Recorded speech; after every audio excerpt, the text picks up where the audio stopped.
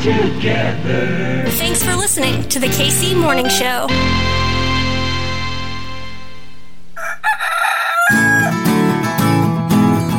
Everything's running smoothly. Yo, yo, yo! Yo! What is going on? My name's Hartzell, and this right here, it's your KC Momo. No. It's the morning show. I'm not going to get that note today. Nope, too early for all of that. My name's Hartzell. Happy Tuesday, Kansas City. You know what we do on Tuesdays. We take back America, reclaiming that radical history. Myself, Professor Harvey K., Professor Emeritus at the University of Wisconsin, Green Bay. Believe it or not, Kansas City, we are all social democrats. And if you don't believe me, well, guess what? Professor Harvey K., he's about to break it down because we are digging into FDR's Economic Bill of Rights. And this is actually kind of a part one episode, maybe a prequels episode, whatever you want to call it. We're going to wrap up this conversation on Thursday because what Professor Harvey K. has done, and Alan Minsky, who you'll be meeting on Thursday, he's the executive director over at Progressive Democrats of America. What they have done is taken what FDR and A. Philip Randolph and MLK, folks who have proposed and championed the Economic Bill of Rights from FDR, well, they have upgraded it, updated it for the 21st century. So today you get your foundation, and on Thursday, my friends, we make this thing ours in the 21st century, the Economic Bill of Rights. Rate, review, subscribe. Please do that thing you do, Kansas City, because we take so many walks on this show. Like yesterday, we played a bunch of music. We had comedy. Today, we're talking social democracy with the homies. Tomorrow, who knows what the hell we're doing tomorrow? Probably a sports thing tomorrow. We take walks, so rate, review, subscribe. It is always a good-ass day to be in Kansas City. And my name's Hartzell. Kitty says, what up? Conditions ideal. We'll see ya in the morning. Oh, okay. Now I get the high note. Okay. Right when I say goodbye.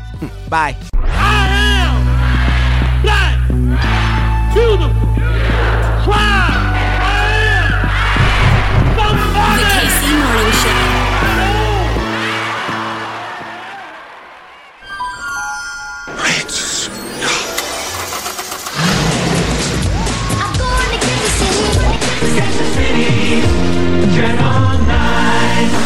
On January 11, 1970, victory belonged to Hank Stram and his Kansas City Chiefs. TV9 News special report, close up the flood of 77. From the Kemper Arena in Kansas City, Missouri, it's Milwaukee Bucks against the Kansas City Kings. Now Kansas Cityans must decide what happens next. What is to follow the city's Holy Week riots? I am here at the American Royal World Series of Barbecue. Darryl Motley awaits, and the Kansas City Royals are world champions.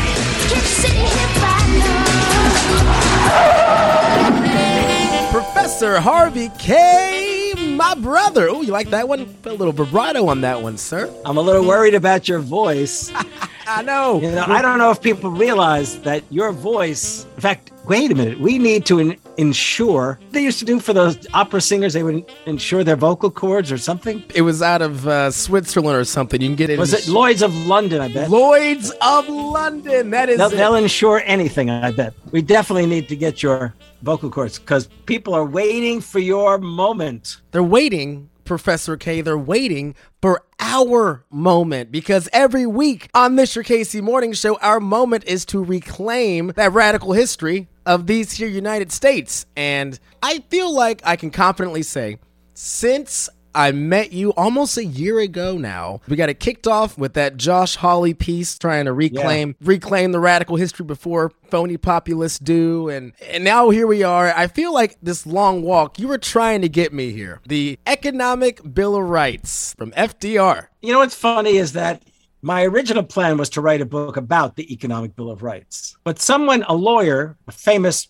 law professor named Cass Sunstein, had written that book. Not the book I would have written, but a book about the Second Bill of Rights speech. And he treated it as a lawyer might treat it. But it would look like I was just following him if I tried to do it as a historian. So that's when my editor came up with the idea. No, sorry, I'm giving him too much credit. I thought about the four freedoms, and we worked it from there because the Economic Bill of Rights, in essence, emanates from the Four Freedoms. Though, as I discovered over the time I was working on that book, The Fight for the Four Freedoms, and now, is that it actually all begins when he's running for president in 32, as we saw in his speech to the Commonwealth Club in the fall of 32 on the campaign trail, when he calls for an economic declaration of rights. So he had the Declaration of Independence in his mind as the basis for an economic declaration of rights for Americans to be able to undo the concentration of wealth and power that big corporate bosses had accumulated. And we just mentioned a few weeks ago when we were breaking down the State of the Union from President Biden, how, ultimately it was a fine speech, but we think it's going to be forgotten. When you mention FDR's Economic Bill of Rights speech, boom, everyone knows what that is. The Four Freedoms speech, boom. It blew my mind as I was doing my homework for this one. I forget that both the Four Freedoms and this one here, the Economic Bill of Rights, they were packed into the State of the Union speeches. He knew how important those speeches were, and those were the places where you could literally shape the American public imagination. And the sad thing is that we haven't seen that in a long time. I know Barack Obama had an amazing capacity to deliver speeches. He just never had the rhetoric to make that delivery historic. Professor Harvey Kaye, you want to dive into this thing? Yeah, let's get to it, because this speech demands not lightheartedness, it demands determination. Today, we're going to deal with clearly one of the most important speeches of the Roosevelt administration years. I mean, in some ways, I would put this in the top 3 of his speeches. Yeah, top 3, I think, of his speeches. First one is the 36 campaign speech. It's basically where he went radical, went all the way radical. People would laugh and say, why? What about the New Deal speech? What about this? I'm telling you, the 36 speech in Philadelphia in late June, I think it was, unbelievably super speech. The next major speech, in some ways, the most important, the Four Freedoms speech of January 6, 1941. That provided, I hate to reduce it to this, the slogan, the promise is a better way of putting it, the vision of what the American war effort was to be about. This speech, which I did the video, you should hook the video in at this, with the Gravel people. I'm just going to put the video at the end. Let's put the whole video. Okay. Absolutely. Cool. Yep. That speech on January 11th, 1944, the one we're going to deal with today, in many ways, the most radical of the, how can I put it, of the state, the most radical State of the Union message ever. The Gravel people titled it the most radical presidential speech ever. It's close to that. Yes, it may well be that. We could play a dinner party game and debate one or the other. But he literally lays out a vision for a post-war social democratic America. And I've titled it in the volume, FDR and Democracy, we have accepted, so to speak, a second Bill of Rights, which are his own words. This is State of the Union, delivered in Washington, January 11, 1944. I will note he did not go into Congress to deliver it. He was not feeling well. So he delivered it from the White House. I believe he then delivered it a second time for the sake of a national, address, fireside chat that same day. The video is available on YouTube. You'll play the audio here. That video was lost for many, many, many, many, many years and recovered by Michael Moore and then used in his movie, his film, Capitalism, A Love Story. You'll have to allow me to read something. I will read my introductory paragraph to this speech. Then you will become FDR to read the opening paragraphs. It's a tall task, Professor Kaye. A tall task, right. Then we'll move on, and then I will speak, because we can't do the whole speech. I will then speak his introduction to the section of the speech where the Bill of Rights idea presents itself.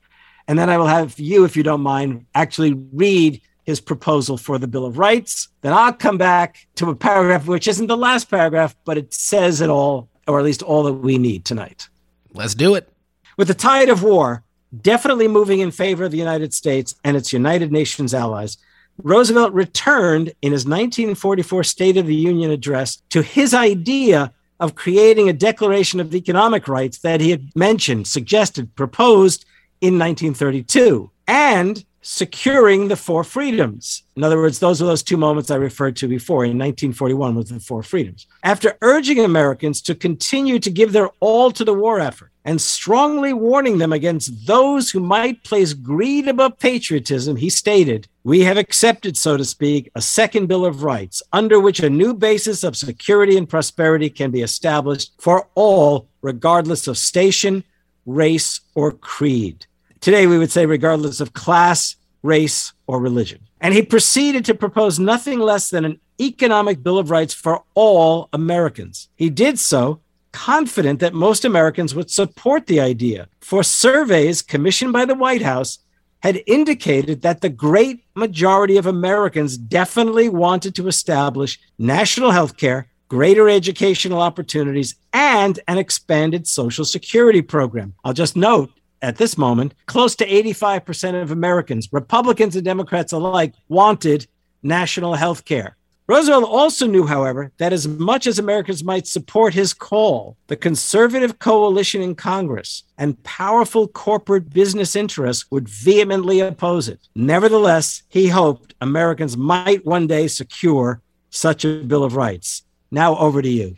To the Congress. This nation, in the past 2 years, has become an active partner in the world's greatest war against human slavery. We have joined with like-minded people in order to defend ourselves in a world that has been gravely threatened with gangster rule. But I do not think that any of us Americans can be content with mere survival. Sacrifices that we and our allies are making impose upon us all a sacred obligation to see to it that out of this war, we and our children will gain something better than mere survival. We are united in determination that this war shall not be followed by another interim which leads to new disaster, that we shall not repeat the tragic errors of ostrich isolationism, that we shall not repeat the excesses of wild 20s when this nation went for a joyride on a roller coaster which ended in a tragic crash. The overwhelming majority of our people have met the demands of this war with magnificent courage and understanding. They have accepted inconveniences. They have accepted hardships. They have accepted tragic sacrifices.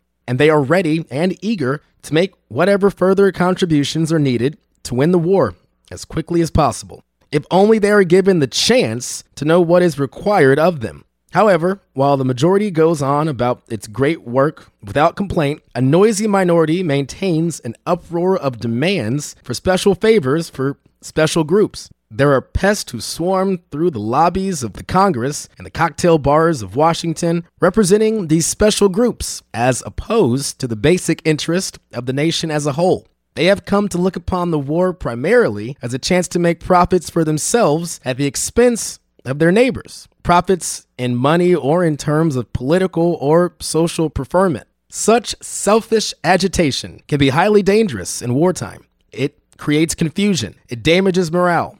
It hampers our national effort. It muddies the water and therefore prolongs the war. If ever there was a time to subordinate individual or group selfishness to the national good, that time is now.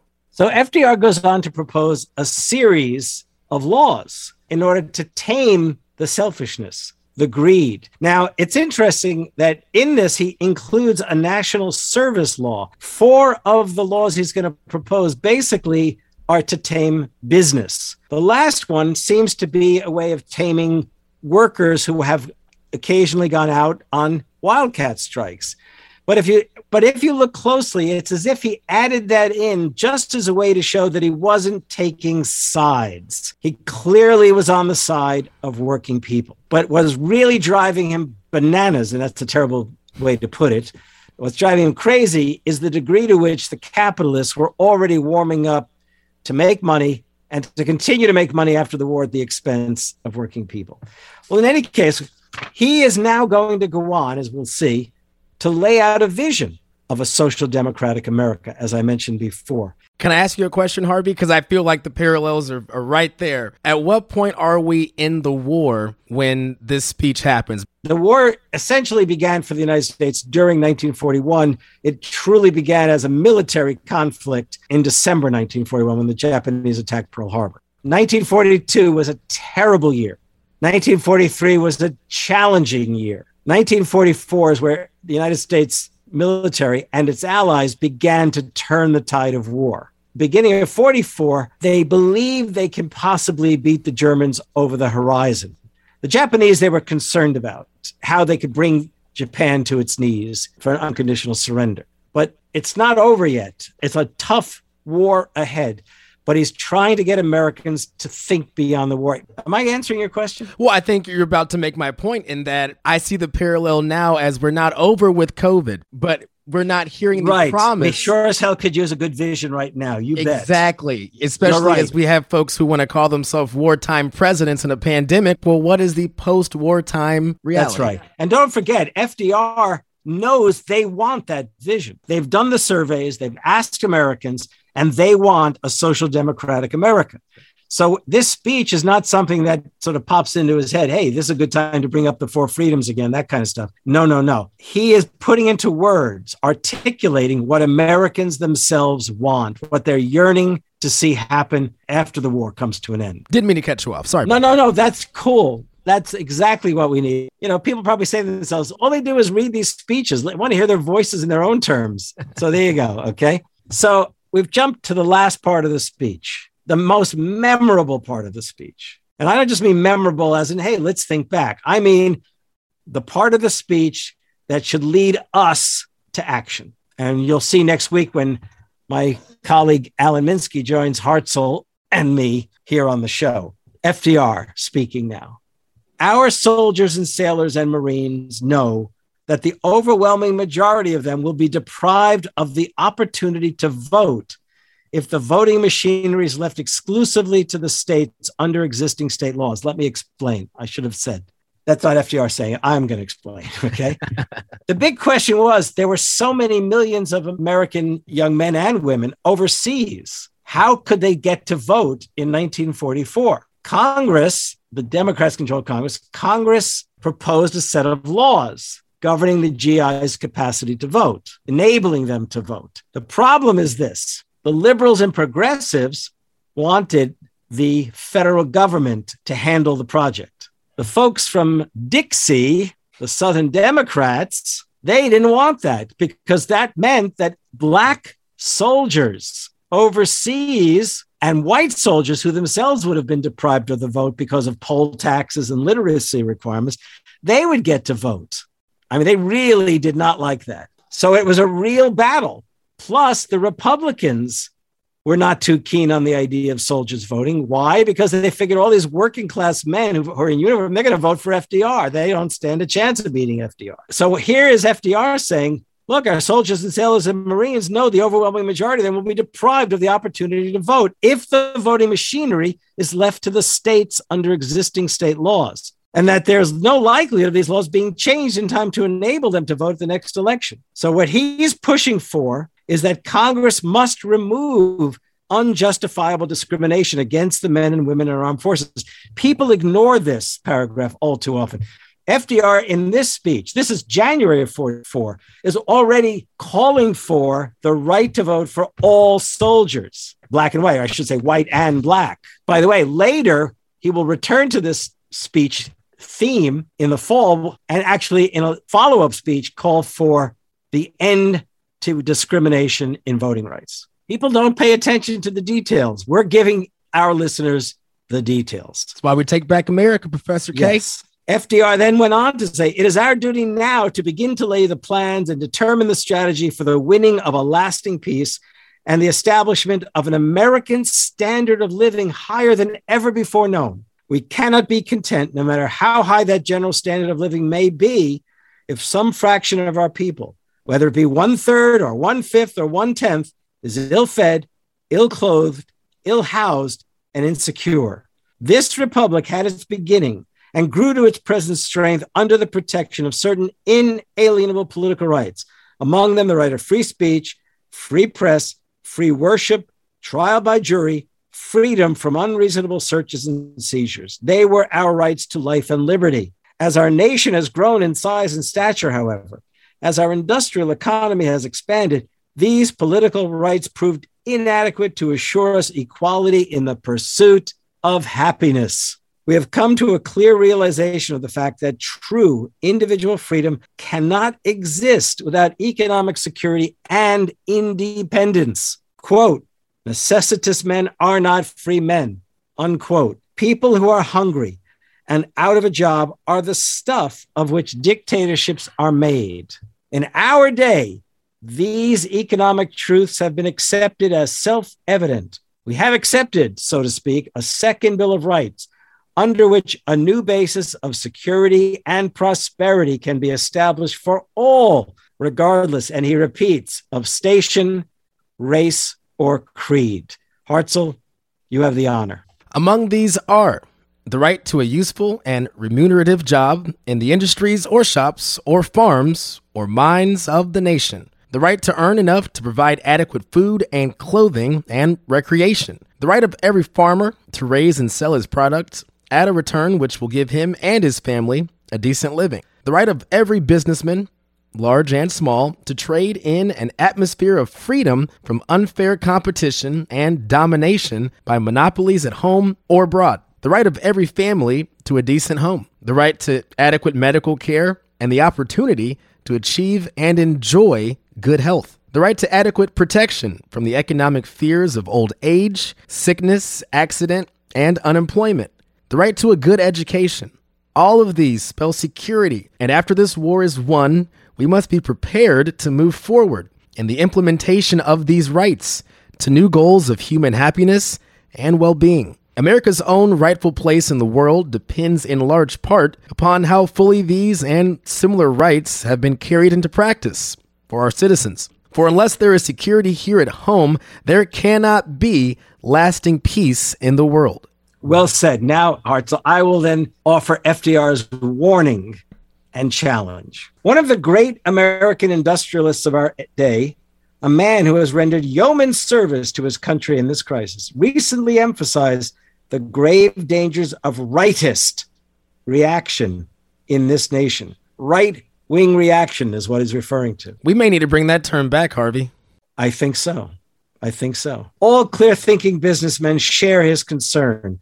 Indeed, if such reactions should develop, if history were to repeat itself and we were to return to the so-called normalcy of the 1920s, then it is certain that even though we shall have conquered our enemies on the battlefields abroad, we should all have yielded to the spirit of fascism here at home. I want to pause for a moment and point out what he's talking about is the corporate bosses who would be willing to crush democracy for their own power and profits. And that, he's saying, would be fascism.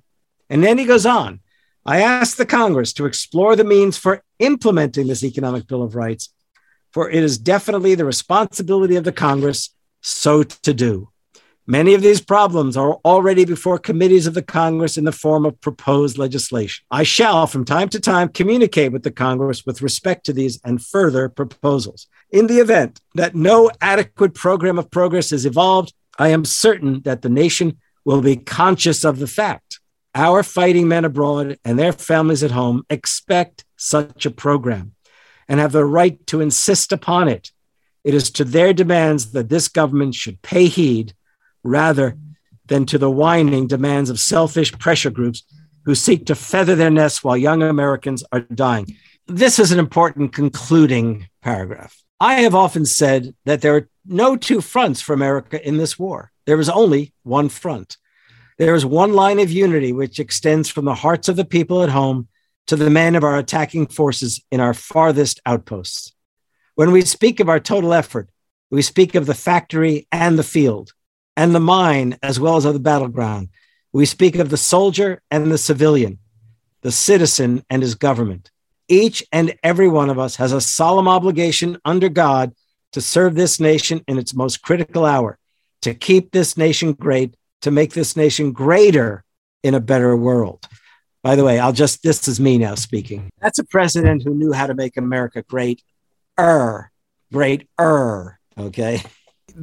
The playbook has always been there. Again, that's another reason why we do this segment every week. On the left, so many of us act like we don't have any history to draw from. And then, am I talking in circles? You tell me. No. That's exactly. The problem is that we've come to know and share the story of the exploitation, the oppression, the mass murders, the KKK, the Proud Boys of the day. We know about that. It's also the case is that the struggle for the promise of America continues and will continue because we carry it and we advance it when we not just vote, but when we organize, when we mobilize, when we create labor unions, when we create community groups, when we march for Black Lives Matter, for the whole array of endeavors that we pursue in favor of freedom, equality, and democracy. FDR teed this up. It's not identity politics. It's not CRT. It's not any of that nonsense Dr. Seuss books is leading us to fascism. It is the loss of the working class. Where do folks go when they're not being presented with anything? They go to strong men who co-opt things that they don't actually believe. And that had nothing to do with a bathroom bill or a bad critical race book from Robin DeAngelis. You know what I mean?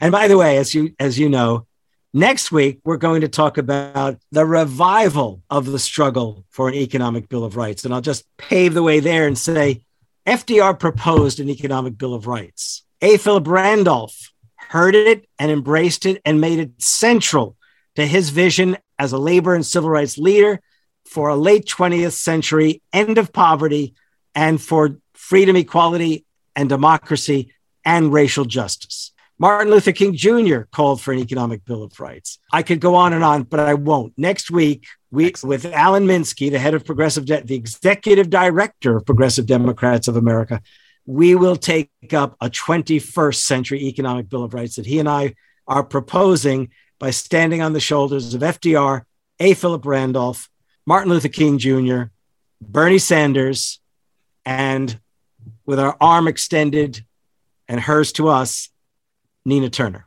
I think that is an excellent segue, my friend. And the only better punctuation to, I think, an excellent episode is I think after this, we're going to insert the Gravel episode that you did, that video that they posted. Also, Harvey, I think I can confidently say that next episode, it might be our most important one. It could be. Could be. My brother, Professor Harvey K. Where can folks find you on the internet? Harvey, Jkaye on Twitter.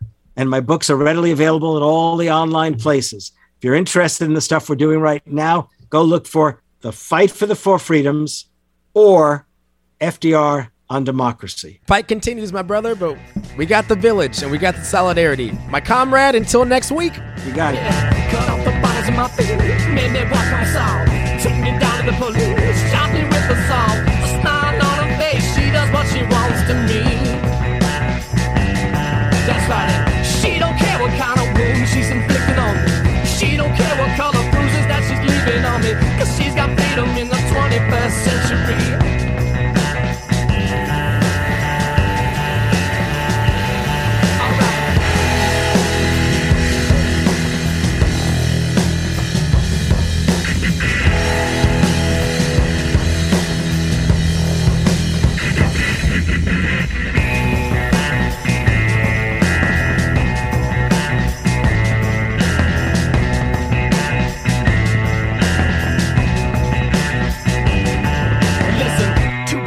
In her hands, all she thinks about.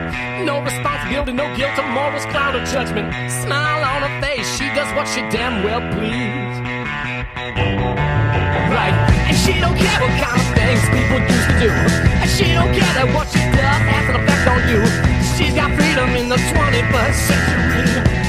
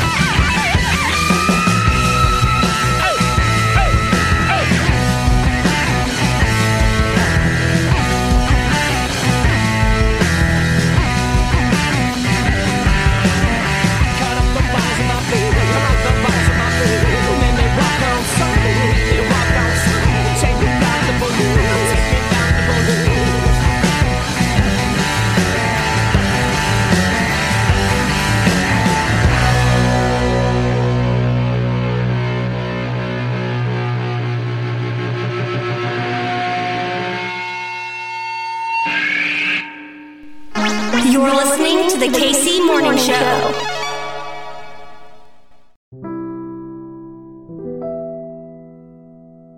Do you believe in the promise proclaimed in the Declaration of Independence? Do you believe that all of us are created equal and that we have a natural right to life, liberty, and the pursuit of happiness? And do you also believe that we should guarantee those rights to all Americans? Of course you do. So let's think about what that means. On January 11, 1944, President Franklin D. Roosevelt, FDR, delivered his 11th State of the Union message to Congress. The United States was in the middle of its biggest and most consequential war, pitted against Nazi Germany and Imperial Japan. But Roosevelt didn't just talk about winning the war. He also spoke of what Americans needed to do to win the peace to come. In his speech to Congress that day, he called for a new Bill of Rights, an economic Bill of Rights. In the 1930s, Roosevelt and the American people had fought the Great Depression, the worst economic and social catastrophe in U.S. history. Rallying to the President's New Deal, they not only had revived the economy, they had also subjected business and finance to public supervision and regulation, empowered the federal government to address the needs of working people, mobilized and organized labor unions and civil rights groups, established a social security system, expanded and upgraded the nation's public infrastructure, improved the environment, and cultivated and promoted the arts. In 1941, however, Americans confronted a new crisis, the Second World War. But here, too, they went all out. In fact, they not only did all they could to fight fascism overseas, but also fought for democracy at home by dramatically expanding the labor and civil rights movements. And by early 1944, there was good cause to believe both that victory might soon be at hand and that further progressive action was possible. At the outset of the State of the Union speech, Roosevelt urged Americans to sustain the war effort, but he also now looked ahead, confident that Americans who had achieved so much wanted to not only revive the New Deal, but in every way expand upon it. Opinion polls conducted in 1943 indicated, for example, that 83% of Americans wanted a guarantee of health care for all. 73% supported launching new public works programs, and 79% wanted a federal jobs guarantee. Though he was too sick to appear in person before Congress to deliver the speech, Roosevelt went on radio and delivered a spirited address. And after reviewing the continuing war effort, he turned to the question of the post-war peace effort in the United States. This republic, he said, had its beginning and grew to its present strength under the protection of certain inalienable rights. They were our rights to life and liberty. As our nation has grown in size and stature, however, as our industrial economy expanded, these political rights proved inadequate to assure us equality in the pursuit of happiness. The words that followed are among the most radical in presidential history.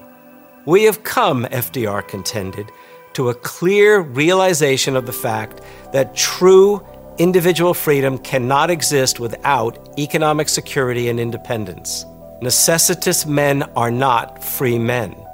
What he then proposed would be seen as far left today, though as he reminded his fellow Americans, it was not a repudiation of the promises enshrined in the Declaration and the Bill of Rights, but a continuation and realization of them. Indeed, only with economic rights could political rights be made real. As Roosevelt said, "In our day, certain economic truths have become accepted as self-evident. A second Bill of Rights, under which a new basis of security and prosperity can be established for all, regardless of station or race or creed."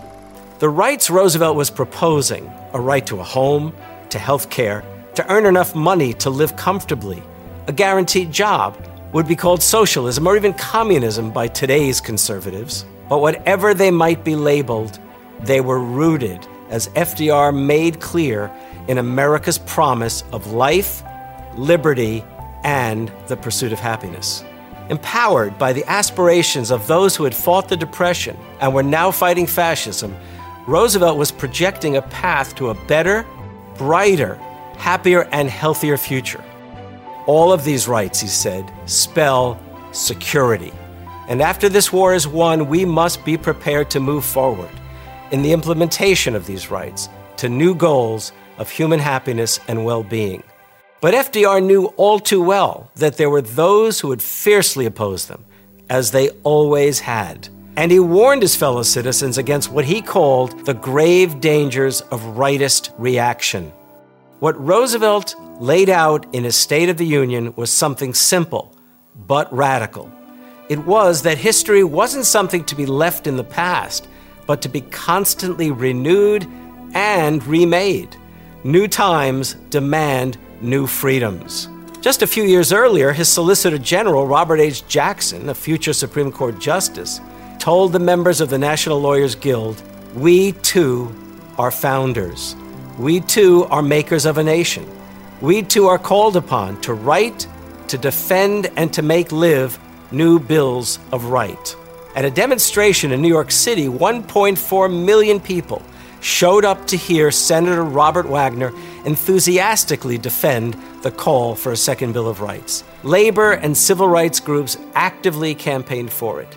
And in the presidential election later that year, Roosevelt won a fourth term as president with a resounding 432 electoral votes. Roosevelt would not live to achieve his dream. At his fourth and final inauguration in 1945, he appeared sick and frail. While he was getting his portrait painted just a few months later in Warm Springs, Georgia, he put his hand over his forehead, slumped over, and died. The second Bill of Rights was never realized. The forces of rightist reaction that FDR had warned of were too powerful. Corporate executives and conservatives soon took to fomenting Cold War fears and purging public life of leftists, not only to block the hope for revival and expansion of the New Deal, but also to crush the very idea and memory of Roosevelt's proposed economic Bill of Rights. That doesn't mean, of course, that his vision has to remain shrouded and forgotten. What FDR promised, though still radical, remains deeply possible if we have the will to recover it and to advance it. We, too, can be founders. We, too, can be makers of a nation. We, too, are called upon to write, to defend, to make live new bills of rights. I'm Harvey Kaye, Professor Emeritus of Democracy and Justice at the University of Wisconsin, Green Bay, for the Gravel Institute.